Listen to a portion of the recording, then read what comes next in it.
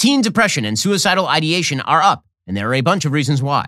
The White House warns of catastrophic inflation at numbers, and Kamala Harris didn't wear a mask at a public event because feelings. I'm Ben Shapiro. This is The Ben Shapiro Show.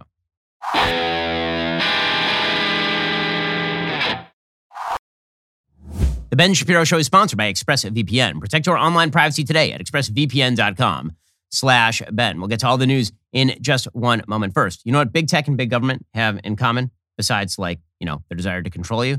Their desire to grab your data so that they can control you.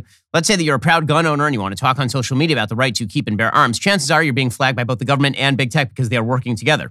Well, to fight back against having your voice censored by both big tech and big government, you need to be using ExpressVPN. See, the problem with big tech, they don't just attempt to censor you, they also track what you do online. They can then match your activity to your true identity using your device's unique IP address. When I use ExpressVPN, they can't see my IP address at all. My identity is anonymized by a secure VPN server. Plus, ExpressVPN encrypts 100% of my internet data for protection from hackers and eavesdroppers. ExpressVPN is by far the best VPN I have tried. It is the VPN rated #1 by Business Insider and countless other tech publications. What I love most about ExpressVPN is it couldn't be easier to use. The app has one button, you tap it, and now you're protected. Is it indeed that simple? I've been using ExpressVPN for years to protect myself. You should do the same. Stop letting big tech and big government censor and track you. Instead, defend yourself with expressvpn.com/Ben. That's expressvpn.com/Ben. Get 3 months for free. That's expressvpn.com/Ben to learn more. Well, you've heard the argument quite recently that it is conservatives who are killing the kids. This is an argument that has been most clearly articulated by Pete Buttigieg, who literally went on The View 2 days ago and suggested that Republicans and conservatives are killing kids. And the way that they are killing kids is by not teaching small children about gender ideology and sexual orientation. And if you don't teach them these things about gender identity and sexual orientation, you are murdering the kids, because kids have all sorts of questions about their identity. And if you don't answer them in the most progressive possible way, you are endangering the kids. You've also heard over the course of the last couple of years that conservatives are murdering the children by not masking them up full-time at schools. You are putting your own children in danger. You don't even care about your own kids. Well, one thing is very clear. And the thing that is clear is that teen suicidality, suicidal ideation, depression, all of these things are up.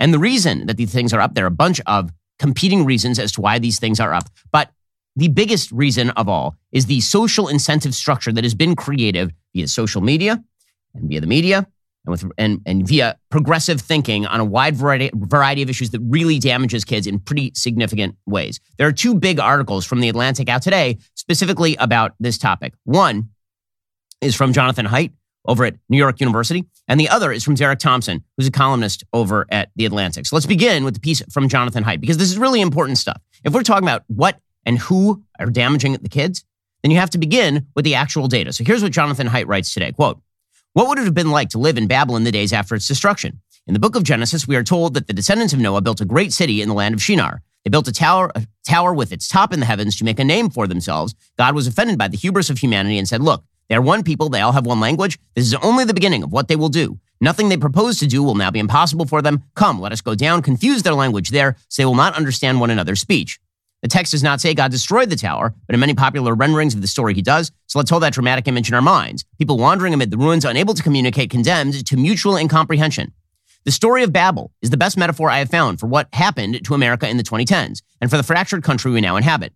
Something went terribly wrong very suddenly. We are disoriented, unable to speak the same language or recognize the same truth. We are cut off from one another and from the past. This is Jonathan Haidt writing. It has been clear for quite a while now that Red America and Blue America are becoming like 2 different countries claiming the same territory, with 2 different versions of the Constitution, economics, and American history.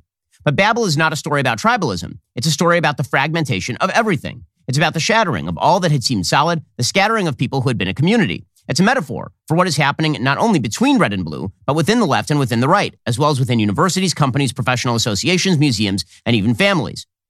Babel is a metaphor for what some forms of social media have done to nearly all of the groups and institutions most important to the country's future and to us as a people. How did it happen, and what does it portend for American life?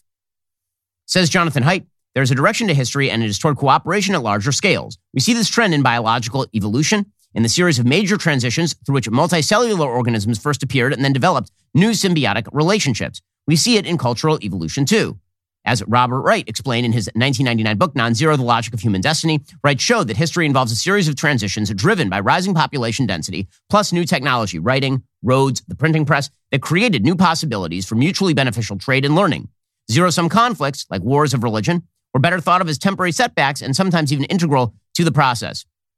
The early internet of the 1990s, with its chat rooms, message boards, and email, exemplified the non-zero thesis, as did the first wave of social media platforms, which launched around 2003. By 2008, Facebook had emerged as the dominant platform, with more than 100 million monthly users on its way to roughly 3 billion today. In the first decade of the new century, social media was widely believed to be a boon to democracy. What dictator could impose his will on an interconnected citizenry? What regime could build a wall to keep out the internet? The high point of techno-democratic optimism was arguably 2011, a year that began with the Arab Spring and ended with the global Occupy movement. That's also when Google Translate became available on virtually all smartphones, so you could say that 2011 was the year that humanity rebuilt the Tower of Babel. We were closer than we had ever been to being one people, and we had effectively overcome the curse of division by language. In February 2012, as he prepared to take Facebook public, Mark Zuckerberg reflected on those extraordinary times and set forth his plans. Quote, "Today, our society has reached another tipping point," he wrote. "Facebook hoped to rewire the way people spread and consume information. By giving them the power to share, it would help them once again transform many of our core institutions and industries." So here's where things begin to go wrong, according to Jonathan Haidt. Historically, civilizations have relied on shared blood, gods, and enemies to counteract the tendency to split apart as they grow. But what is it that holds together a large and diverse secular democracy, like the United States or India, or for that matter, Britain or France? Social scientists have identified at least 3 major forces that collectively bind successful democracies. First, social capital, extensive social networks with high levels of trust, strong institutions, and shared stories. Social media has weakened all 3. To see how, we have to understand how social media changed over time, especially in the several years following 2009. And I want to reiterate what those 3 factors are, according to Jonathan Haidt. He's a really good social scientist. 1, social capital. 2, strong institutions. And 3, shared stories. Says Haidt, in their early incarnations, platforms like MySpace and Facebook were relatively harmless. They allowed users to create pages on which to post photos, family updates, and links to the most static pages of their friends and favorite bands. In this way, early social media can be seen as just another step in the long progression of technological improvement, from the postal service to telephone to email and texting. But gradually, social media users became more comfortable sharing intimate details of their lives with strangers and corporations. As I wrote in a 2019 Atlantic article with Tobias Rose Stockwell, they became more adept at putting on performances and managing their personal brand, activities that might impress others but don't deepen friendships in the way a private phone conversation will. Once social media platforms had trained users to spend more time performing and less time connecting, the stage was set for the major transformation which began in 2009, the intensification of viral dynamics. Before 2009, Facebook had given users a simple timeline, a never-ending stream of content generated by friends and connections, with the newest posts at the top and the oldest ones at the bottom. This was often overwhelming in volume, but it was an accurate reflection of what others were posting. That began to change in 2009, when Facebook offered users a way to publicly like posts with the click of a button.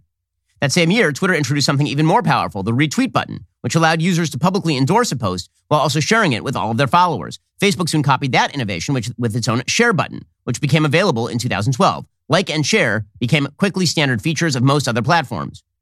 Shortly after its like button began to produce data about what best engaged users, Facebook started to develop algorithms to bring each user the content most likely to generate a like. Later research showed that posts that trigger emotions, especially anger and outgroups, are the most likely to be shared.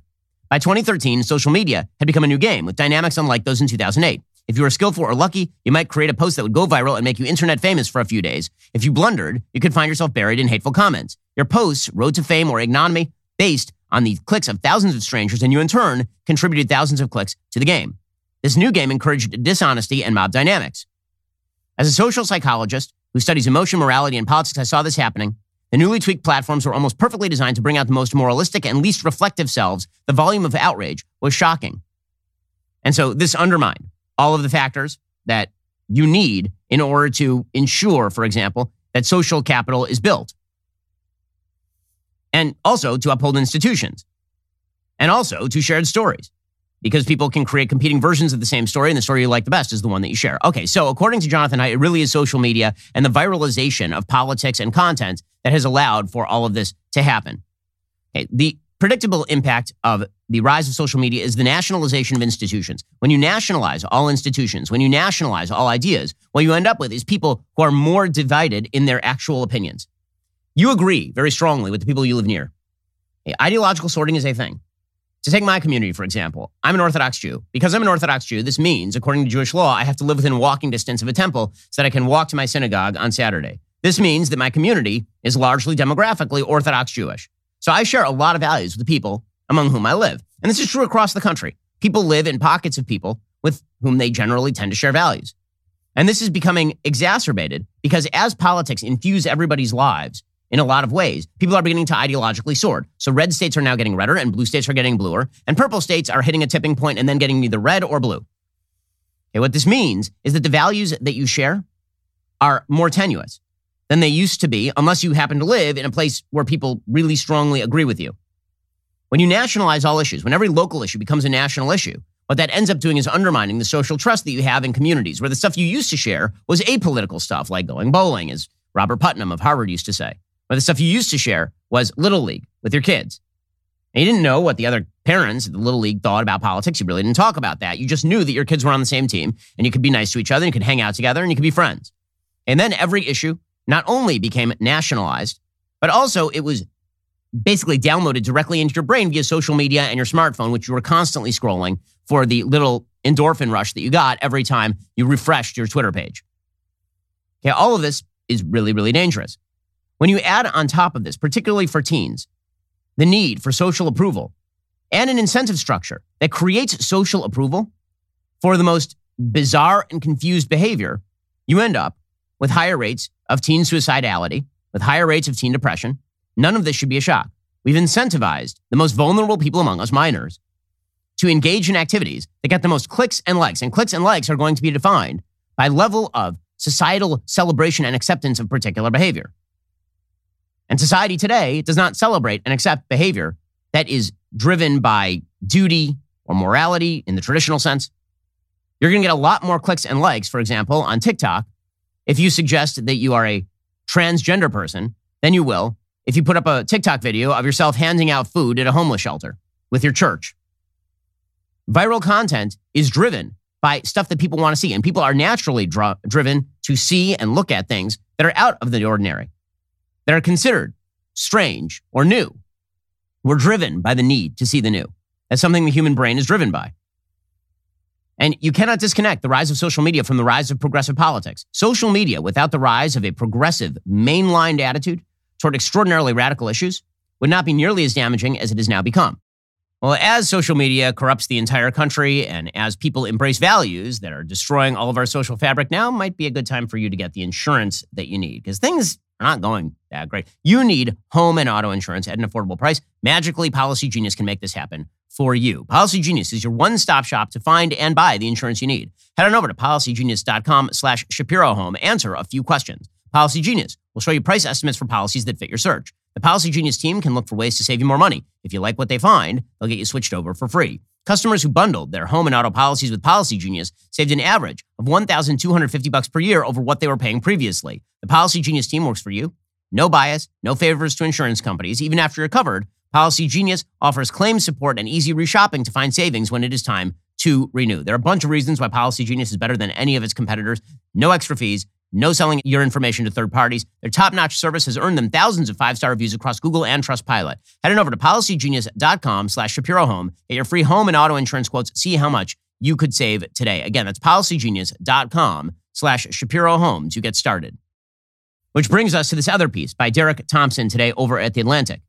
It's called Why American Teens Are So Sad. He talks about 4 forces that are propelling the rising rates of depression among young people. He points out the United States is experiencing an extreme teenage mental health crisis. From 2009 to 2021, the share of American high school students who say they feel persistent feelings of sadness or hopelessness rose from 26% a quarter to 44%, according to a new CDC study. This is the highest level of teenage sadness ever recorded. Now, theoretically, we should have the highest levels of teenage happiness ever recorded, should we not? Because after all, teens are freer to do now what they want to do than ever before. Their parents celebrate them doing whatever they want to do, whatever floats their boat, however they identify, whatever sexual behavior they wish to engage in. Whatever they do, it's met with societal approval because self-esteem is the key. As we become a more progressive society in terms of how we raise our teenagers and in terms of how social media treats teenagers, teenagers are not becoming happier. They're becoming a lot sadder because it turns out that human liberty and human freedom requires boundaries. It requires duties. It requires institutions. It requires roles. The truth is that human happiness is reliant on you playing a series of roles. And we used to understand this in civilization. All sorts of civilizations understood this. And in fact, if you go to the cemetery, as I've mentioned before, if you go to the cemetery, you can see this. When you go to the cemetery and you look at the epitaphs on the graves, what you'll see on the headstones is a description of roles. Father and husband, mother and daughter, mother and sister, friend, right? These are all roles. These are things that have rules attached to them. You can't be a good mother unless you perform a series of rituals with your kids, unless you fulfill a series of duties with your kids. The same thing is true of being a good son or being a good daughter or being a good husband or being a good wife. All of these roles are what give your life definition. And then, in the 20th century, Western civilization decided that the truth about human happiness lay in blowing up those roles. That if you blew up the roles and you experienced unfettered liberty, meaning libertinism, if you were just able to get rid of the roles, all of the rules, and discovered the inner authenticity, the inner you, this is where happiness truly lay. And for a long time, that sort of ideology had been basically stymied by the realities of life. Because the thing is that if you acted like a libertine, there were actual consequences to it. And then in the 1960s, we alleviated a lot of those consequences through the creation of new technologies. For good and for bad, right? Well, birth control pill. Very good in many ways because it allowed people to plan how they wanted to live their lives in terms of having kids. Very bad in the sense that it completely disconnected sex from obligation, which is actually has some pretty dire side effects, as it turns out, societally.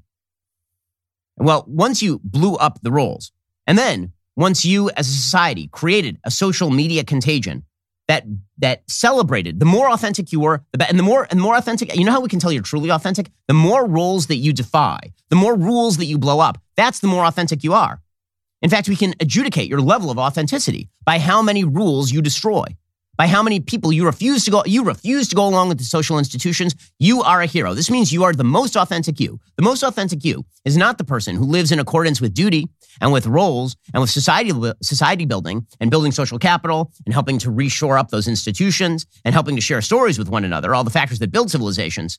The thing that makes you the most authentic is bucking all those things. If you break the social capital, this means that you are just being the most you that you could possibly be. If you destroy institutions that create roles and rules, this means you are the most you that you could possibly be. And so we celebrate you. If you have your own story, forget about history, herstory. We need your story, your truth, your refusal to share a story with others. But instead, everybody else to accept your story. This means that you're the most authentic you that you can be. The cult of authenticity that has arisen basically from the 1960s on had been tried beginning in the early 1800s by the Romantics. But then it actually took real hold in Western civilization in the 60s. And now it has been wildly exacerbated by the rise of social media, which allows you to like and make viral a bunch of content that demonstrates authenticity. This sort of stuff has dire ramifications for the most vulnerable among us. Because guess what it is to raise a child? What it is to raise a child in any sort of normal civilization is to civilize the child. I have 3 kids. They're 8, 5, and 2. And they are uncivilized because kids are uncivilized. They have no prefrontal cortex to speak of. They are all amygdala. All they are in terms of brain development is an emotional center and not a lot of forethought. Right? Your forethought happens here and your emotional center happens in the amygdala. Your prefrontal cortex is not fully developed until you hit your mid-20s. Okay, so what this means is that teenagers have the greatest imbalance between amygdala response and prefrontal cortex. Their prefrontal cortexes are really underdeveloped. Their amygdalas are really overdeveloped because the hormones are now flowing. And what this means is that they are really unstable. So it requires stronger institutions to hem in kids, stronger rules and kids like the rules. They desire the rules. They require the rules. And if you don't give them the rules, they destroy themselves. And this is what we are watching right now. All this nonsense about how parents need to just give kids the freedom to be kids. Okay, that's true to the extent that you need to give kids the freedom to make mistakes. It is not true to the extent that you allow kids to make up their own rules and to buck institutions and destroy those institutions, or suggest that the institutions of which you are a part are actually guilty of killing kids by existing. What kills kids is destroying all of the boundaries. That is the same thing as allowing your 3-year-old to walk alone on the freeway. You would never do that. But societally speaking, this is precisely what we have done, not only with small kids, but also with teenagers. So here's what Derek Thompson writes today. And again, his message is not exactly mine. I'm just going to read you what he says, and then I'm going to explain where we differ. He says, the government survey of almost 8,000 high school students, which was conducted in the first months of 2021, found a great deal of variation in mental health among different groups. More than 1 in 4 girls reported they'd seriously contemplated attempting suicide during the pandemic, which was twice the rate of boys. Now, this happens to be fairly consistent. Teenage girls tend to be more suicidal than teenage boys. Nearly half of LGBTQ teens said they had contemplated suicide during the pandemic, compared with 14% of their heterosexual peers. Sadness among white teens seems to be rising faster than among other groups. But overall, there's a general rise. The differentials, by the way, are very, very consistent. So LGBT teens are significantly more suicidal and more depressed than teens who are not LGBT. And males are significantly less depressed and less suicidal than females are. According to Derek Thompson, the big picture is the same across all categories. Almost every measure of mental health is getting worse. For every teenage demographic, it's happening all over the country. Since 2009, sadness and hopelessness have increased for every race, for straight teens and gay teens, for teens who say they've never had sex, and for those who say they've had sex with males and or females, for students in each year of high school, for teens in all 50 states. Why is this happening? So, he says the first fallacy is we can chalk all this up to teens behaving badly. In fact, a lot of self-reported teen behaviors are moving in a positive direction. Drinking and driving is down 50% from the 90s. School fights are down 50%. Sex is down more than 70% before the age of 13. And LGBTQ acceptance is up. So the idea here is that it's not bullying, right? Which, that's true. It is not bullying. But again, as we'll see when he speaks of bad behavior, he is speaking of behavior that you would call a victim-driven behavior, right? Bullying or drunk driving. But he's not talking about bad behavior in the sense of breaking institutions and roles and indoctrinating kids in the idea that the destruction of roles and rules is good for them, which is the long-term trend in destroying the mental health of minors. The second fallacy is that teens have always been moody, and sadness looks like it is rising because more people are willing to talk about it. Objective measures of anxiety and depression, like eating disorders, self-harming behaviors, teen suicides, are up sharply over the past decade. The third fallacy is today's mental health crisis was principally caused by the pandemic and an overreaction to COVID. Okay, it wasn't principally caused by those things. So instead, Derek Thompson suggests that there are 4 factors that are propelling the increase in depression and suicidality. And underscoring all of this, as I'm going to argue in just a moment, underscoring all of these factors is the rising tide of a progressive social ethos that believes that the destruction of social fabric, social institutions, and shared stories is actually a net good for society. Again, a man alone on a desert island is not truly free. That is the only person, by the way, who has no roles and rules attached to him. But that person is not free. That's what we've created. We've isolated teens by not having them engage in the process of civilization. Well, we are destroying our teens through a combination of stupidity and self-involvement. But here's the thing. You need to look to the future. And one of the ways that you look to the future is by refinancing that home mortgage. If you're paying rent right now, you're actually paying a mortgage, but not your own. You're actually just helping your landlord pay off the mortgage. Stop that right now. Instead, call my friends over at American Financing, America's Home for home loans. Let a salary-based mortgage consultant walk you through affordable ways to get into a home of your own. You'll learn about custom loans, competitive rates, and fast closings. The best part?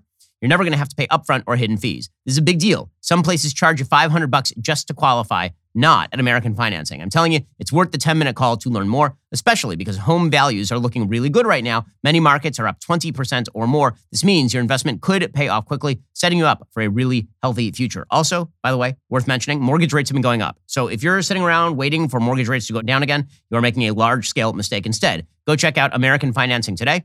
Get a free loan consultation at 866-721-3300. That's 866-721-3300, or visit AmericanFinancing.net, NMLS 182334, NMLSConsumerAccess.org. Okay, so here's what Derek Thompson writes in The Atlantic about the 4 factors that are militating in favor of the increase in teen depression and suicidality. 1, social media use. As we've discussed from Jonathan Haidt, not a shock. As teens look for approval from others and they look for the likes and they try to craft their public images and they feel the blowback when their public image does not meet with approval, this has increased teen depression.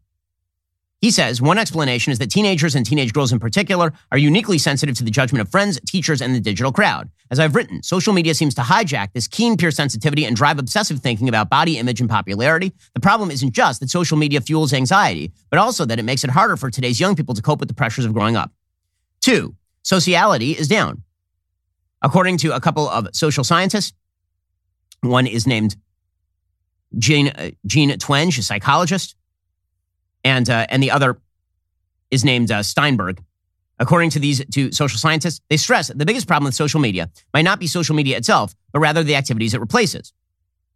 Steinberg says, I tell parents all the time, if Instagram is merely displacing TV, I'm not concerned about it. But today's teens spend more time than ever on social media, 5 hours daily on social media. And that habit seems to be displacing a lot of beneficial activity. The share of high school students who got 8 or more hours of sleep declined 30% between 2007 and 2019. Today's teens are less likely to go out with friends, get their driver's licenses, or play youth sports. 3, the world is stressful and there's more news about the world's stressors. Lisa Damour, a clinical psychologist and author, said no single factor can account for the rise of teen sadness. She believes a part of the answer is that the world has become more stressful, or at least teenagers' perceptions of the world seem to be causing them more stress. In the last decade, teenagers have become increasingly stressed by concerns about gun violence, climate change, and the political environment, she wrote in an email. Okay, who does that sound like? Who's militating in favor of a panic emergency-driven state? Gun violence, climate change, the political environment? Would that be progressivism rearing its ugly head? I mean, by the way, you tell teens that the world is going to end during their lifetime, and you try out Greta Thunberg to explain how disappointed she is in all of you. That's not going to have a great mental impact. So sociality is down. Socializing, by the way, happens in the context of institutions. Happens in school, happens in church, happens in sports leagues, happens in all the places you need to build social capital. All the places that have been deemed not particularly necessary or appropriate and more likely to cram down conservative social values than is necessary. And finally, Derek Thompson says modern parenting strategies. He says in the past 40 years, American parents, especially those with a college degree, have nearly doubled the amount of time they spend coaching, chauffeuring, tutoring, and otherwise helping their teenage children. The economist Valerie Ramy has labeled this the rug rat race. High-income parents in particular are spending much more time preparing their kids for competitive college admissions process. He says the rug rat race is an upper-class phenomenon that can't explain a generalized increase in teen sadness, but it could well explain part of what is going on. So, this is the part that I disagree with. The idea that the parents are now more demanding than ever because kids are basically overparented. No, there's one other problem that has been happening that no one is going to talk about. And so we'll talk about it now. And that is, again, the destruction of all of the traditional demands upon teens to socialize and to engage in proper behavior and to form their identity in conjunction with the institutions that help them live a happier life. I'm going to come back to, as church attendance has declined, sadness and depression have gone up. As synagogue attendance has declined, sadness and depression have gone up. As sexual freedom, and not even just how much sex teens are having, because that's gone down. The idea that your identity is wrapped up in your sexual identity, as that has gone up, teen sadness and depression have also gone up. There is a wide differential, by the way, between, with regard to teens, suicidality, depression rates, between, for example, lesbian, gay, and bisexual youth and heterosexual youths. And that is not due to societal discrimination. It is very consistent across place. It is very consistent across time. Because there's no question that LGBT acceptance by the media and by society generally has led to a tremendous increase in the number of people who now identify this way. And celebration has led to an enormous increase in the number of people who identify this way. And so just two factors we're going to have to take into account when we look at the rising rates in total of teens who are experiencing depression, suicidal ideation. Okay, one, people who identify as non-cis heterosexual, people who identify this way are much more likely to suffer from depression and suicidality. And two, the number of people who identify this way has spiked dramatically among teenagers. Those are just two facts. Take from that what you will, but those are the statistical facts. And so is it possible that a society that actually cheers, celebrates, deems as the height of human happiness and authenticity, the finding that you are not in conjunction with society's rules is actually incentivizing teens to be more depressed, is actually confusing teens and making them less happy? The rates, this is according to the CDC, percentage of U.S. high school students who felt sad or hopeless, 2019. Lesbian, gay, and bisexual, 66.3% in 2019. Heterosexual, 32.2%. So more than double the rate for LGB youth. This doesn't include T. We'll get to T in just 1 second because T is rising dramatically. Seriously considered suicide. LGB, 47% in 2019. Heterosexual, 14.5%. Made a suicide plan. Okay, so it's pretty serious. Lesbian, gay, and bisexual, 40.2%. Heterosexual, 12.1%. Attempted suicide, actual suicide attempt. Lesbian, gay, bisexual, 23.4%. Heterosexual, 6.4%. It's about 4 times the rate if you are LGB. Now, this does not mean that we shouldn't have sympathy for people who are suicidal, no matter why they are suicidal. But if you are driving an increasing number of young people to identify as members of the LGBTQ plus IA minus, etc., and it turns out that the suicidality and depression rates among this group of people is very, very high, you should not be surprised when there's additional suicidality in the cohort in general, obviously. I mean, again, there are wild disparities in these statistics, and pretending they don't exist isn't going to make them go away.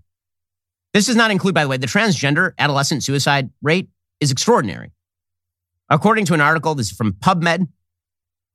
The authors are Russell Toomey, Amy Sivertson, and Maura Shramko. This is from the Journal of Pediatrics, October of 2018.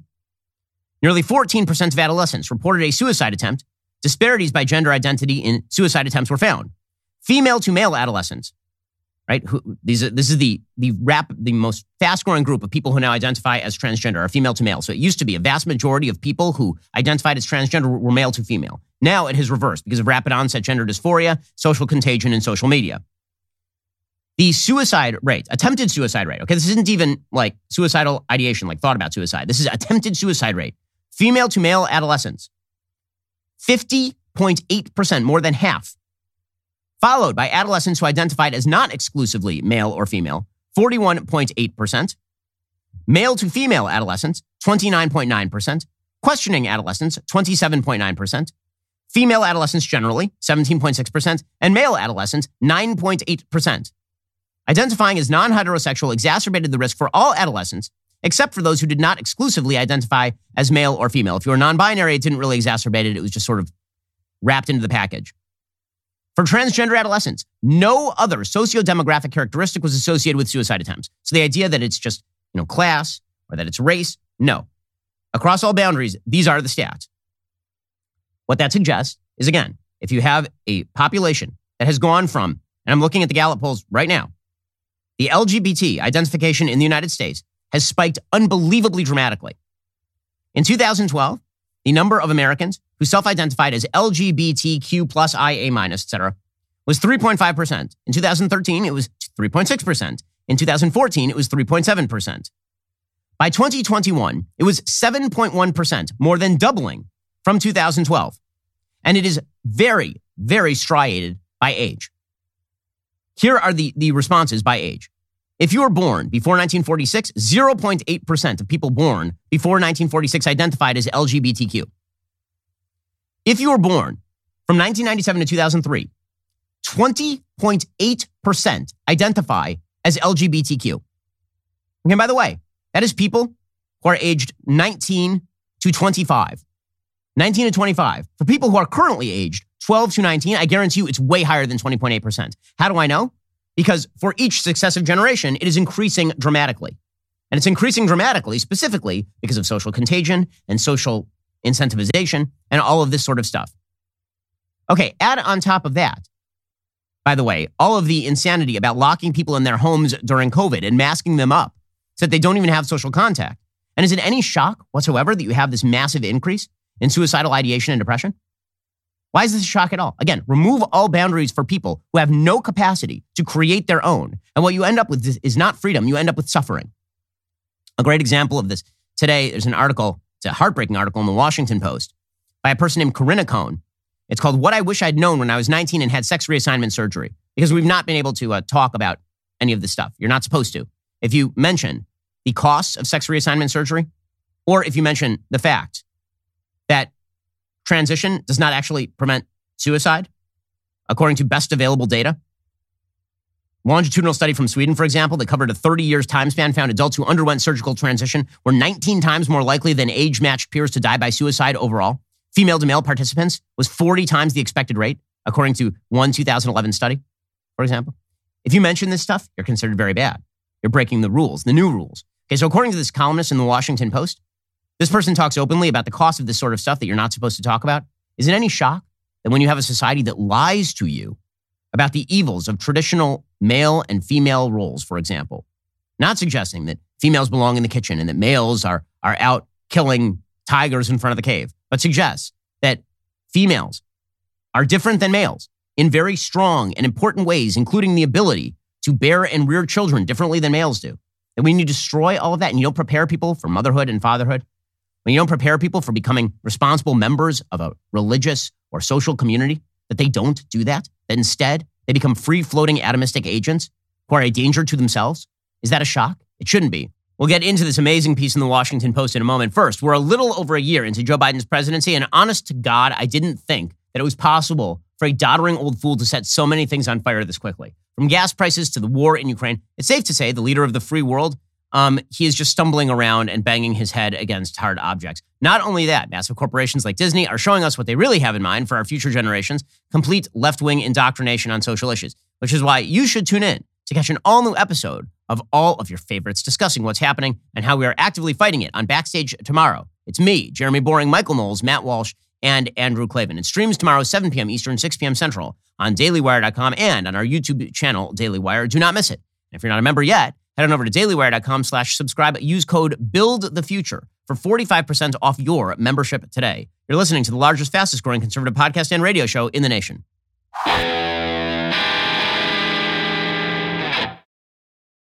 So there's a heartbreaking article from a person named Corinna Cohn, a software developer in Indianapolis, who is an officer in the Gender Care Consumer Advocacy Network. And it's titled, What I Wish I'd Known When I Was 19 and Had Sex Reassignment Surgery. Quote, when I was 19, I had surgery for sex reassignment, or what is now called gender affirmation surgery. The callow young man who was obsessed with transitioning to womanhood could not have imagined reaching middle age. But now I'm closer to 50, keeping a watchful eye on my 401k and dieting and exercising in the hope I'll have a healthy retirement.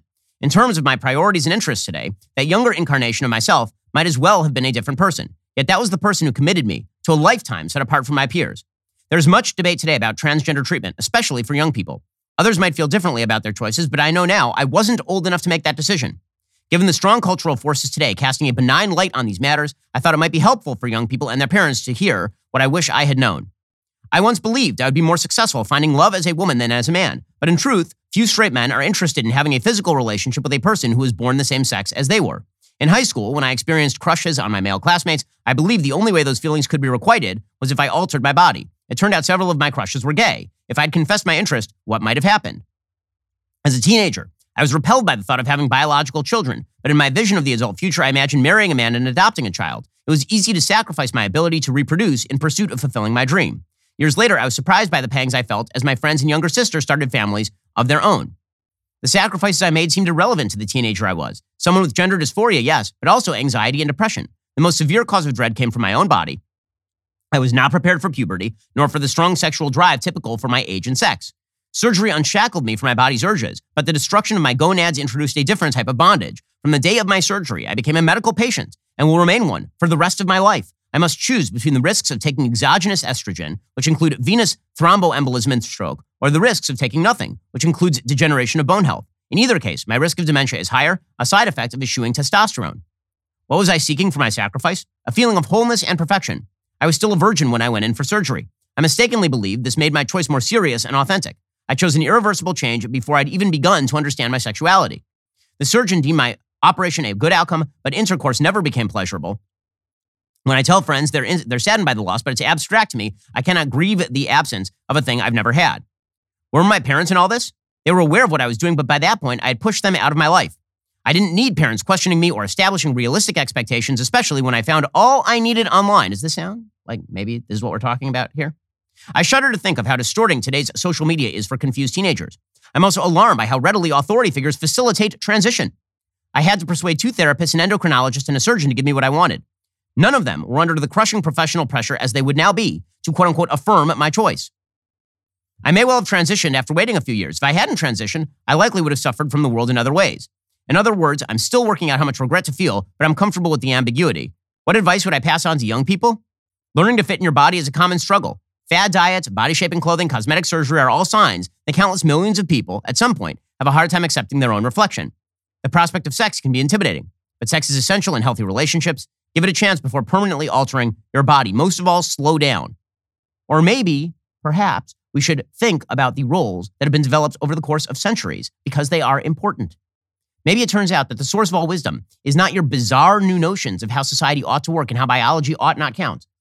Perhaps, in the end, there are really only 3 sources of human knowledge. 1 is actual facts on the ground, biological reality. 2 is the accepted wisdom of the ages, which is, in fact, a tested and tried hypothesis. And you need to actually debunk that hypothesis before simply tossing it out the window, especially when it's been tried over the course of centuries.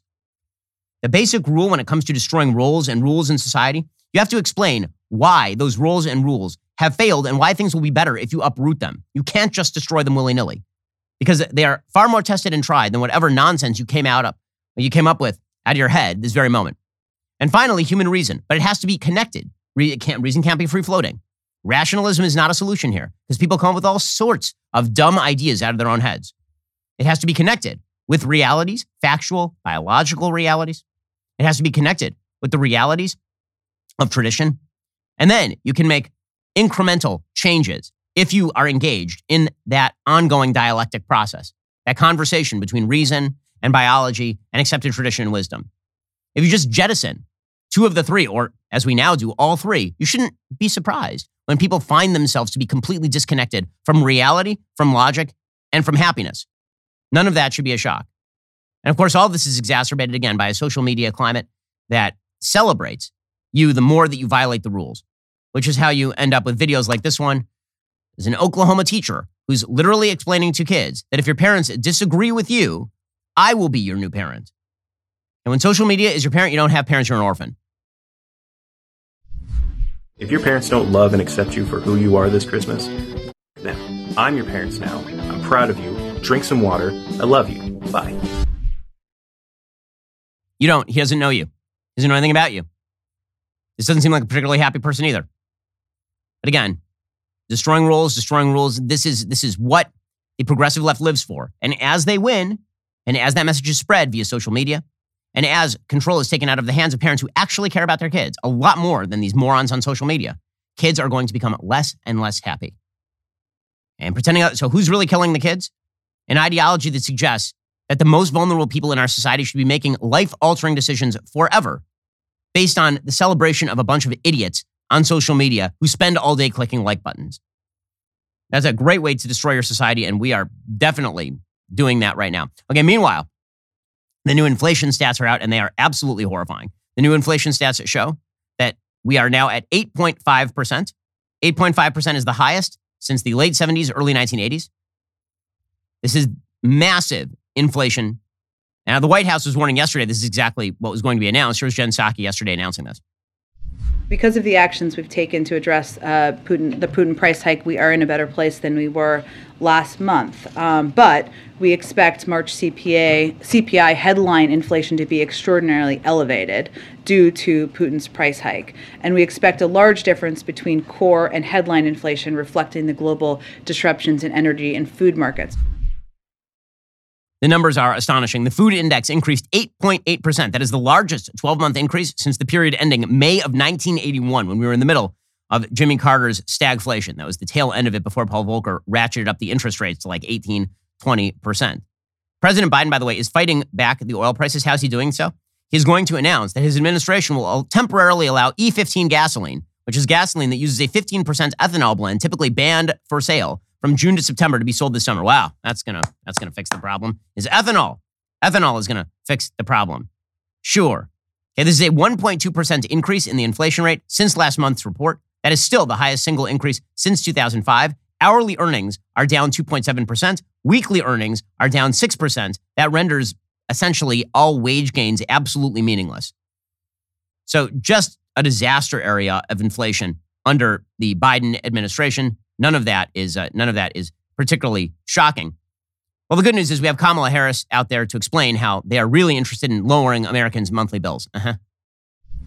The president and I know that one of the biggest challenges facing working families today is the rising cost of living. Helping Americans lower their monthly bills is one of our administration's top priorities. And that is why we are here today.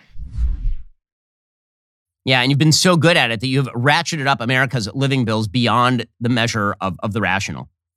Speaking of which, the people who are getting hurt the worst are the people who are on fixed incomes, of course.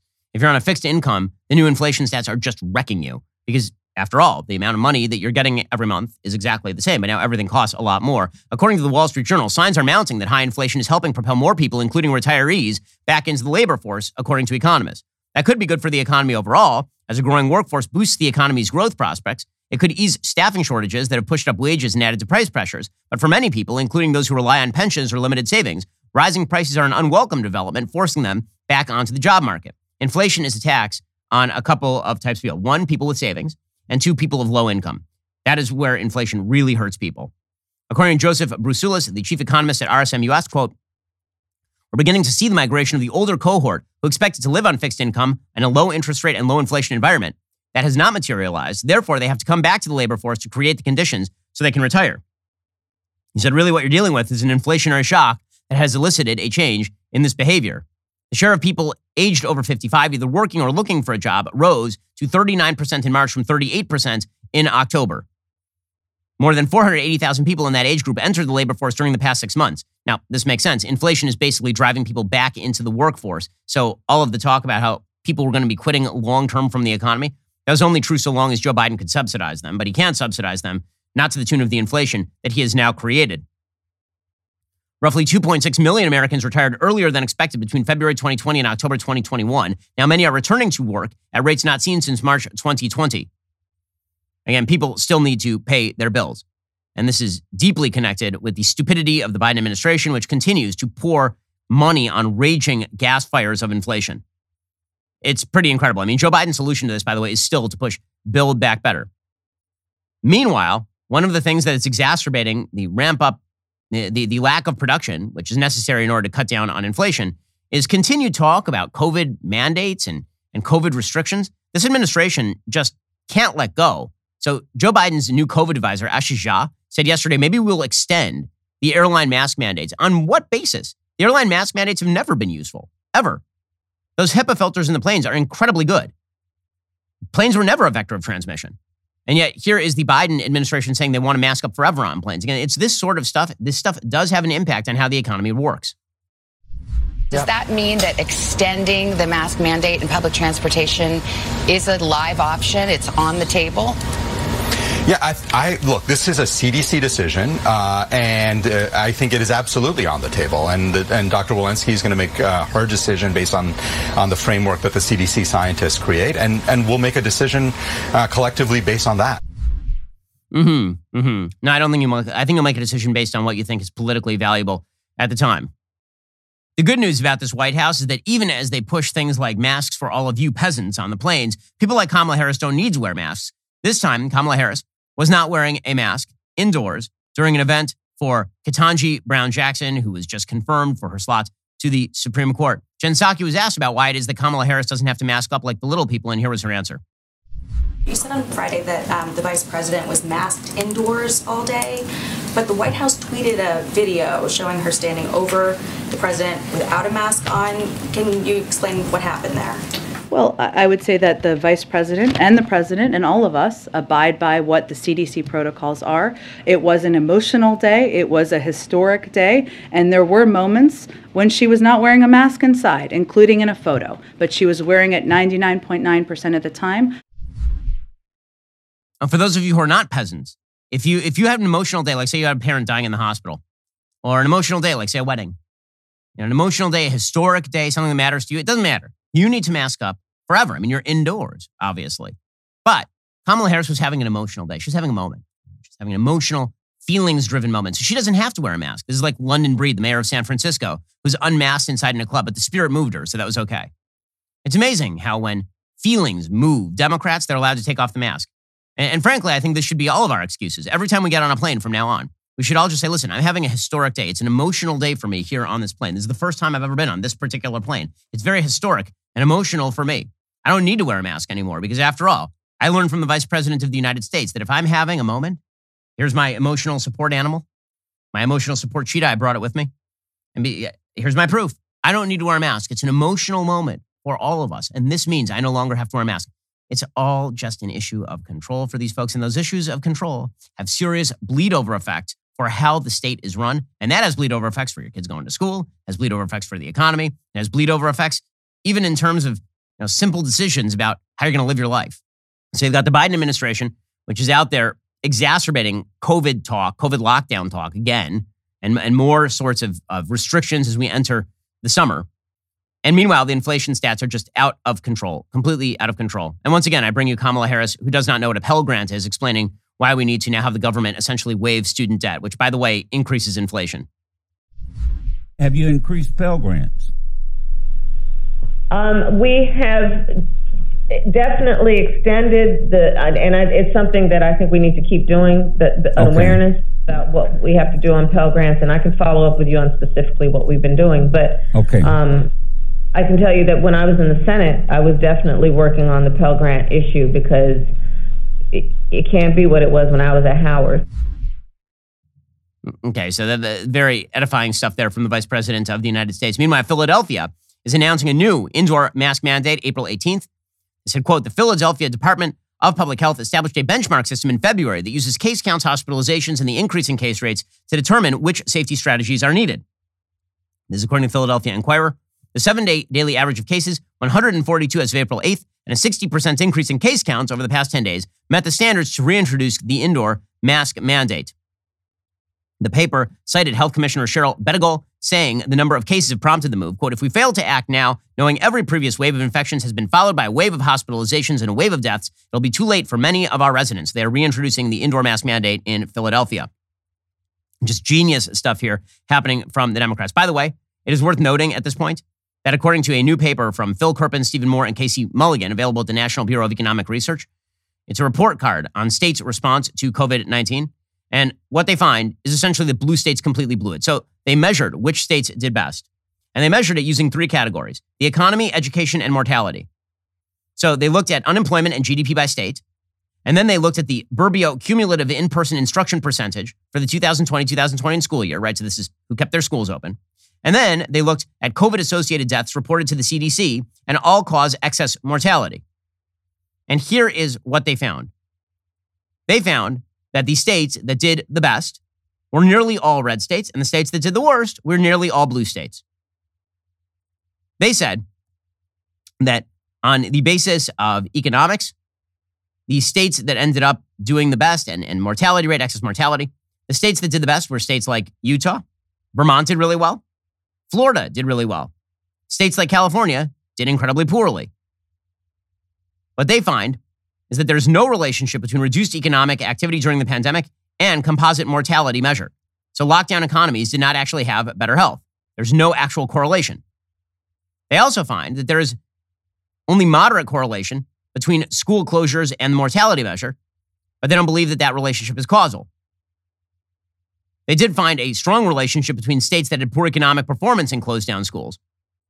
So here's what they concluded. Quote, 3 states stand out as having combined scores well above the others: Utah, Nebraska, and Vermont. They're substantially above average in all 3 categories. 6 more states followed, including Montana and South Dakota, almost 2 standard deviations above the average in terms of economy, but 0.8 to 1.0 below in terms of mortality, i.e. higher death rates. New Hampshire and Maine were about 1.5 standard deviations above average on mortality, while also somewhat above average economically. Although sometimes criticized as having policies that were, quote, too open, Florida proved to have average mortality while maintaining a high level of economic activity and 96% open schools. When we combined these 3 categories using Z-scores, future research could consider weights reflecting revealed preference, meaning like which things do people think matter the most. But they say that the 4 states with the most negative per capita rates of net migration from July 2020 to July 2021 were DC, New York, Illinois, and California, and all were in the bottom 6 in terms of composite score, in terms of economy, open schools, and all-cause mortality. So again, well done to the lockdown crew for, once again, breaking things beyond recognition. Alrighty, we'll be back here a little bit later today for another hour of content. In the meantime, go check out one of our newest podcasts, Morning Wire. On today's episode, they report on the controversial abortion bill Colorado's governor has now signed into law. That episode is available right now on Apple, Spotify, or wherever you listen to podcasts. Make sure to tune in. I'm Ben Shapiro. This is The Ben Shapiro Show.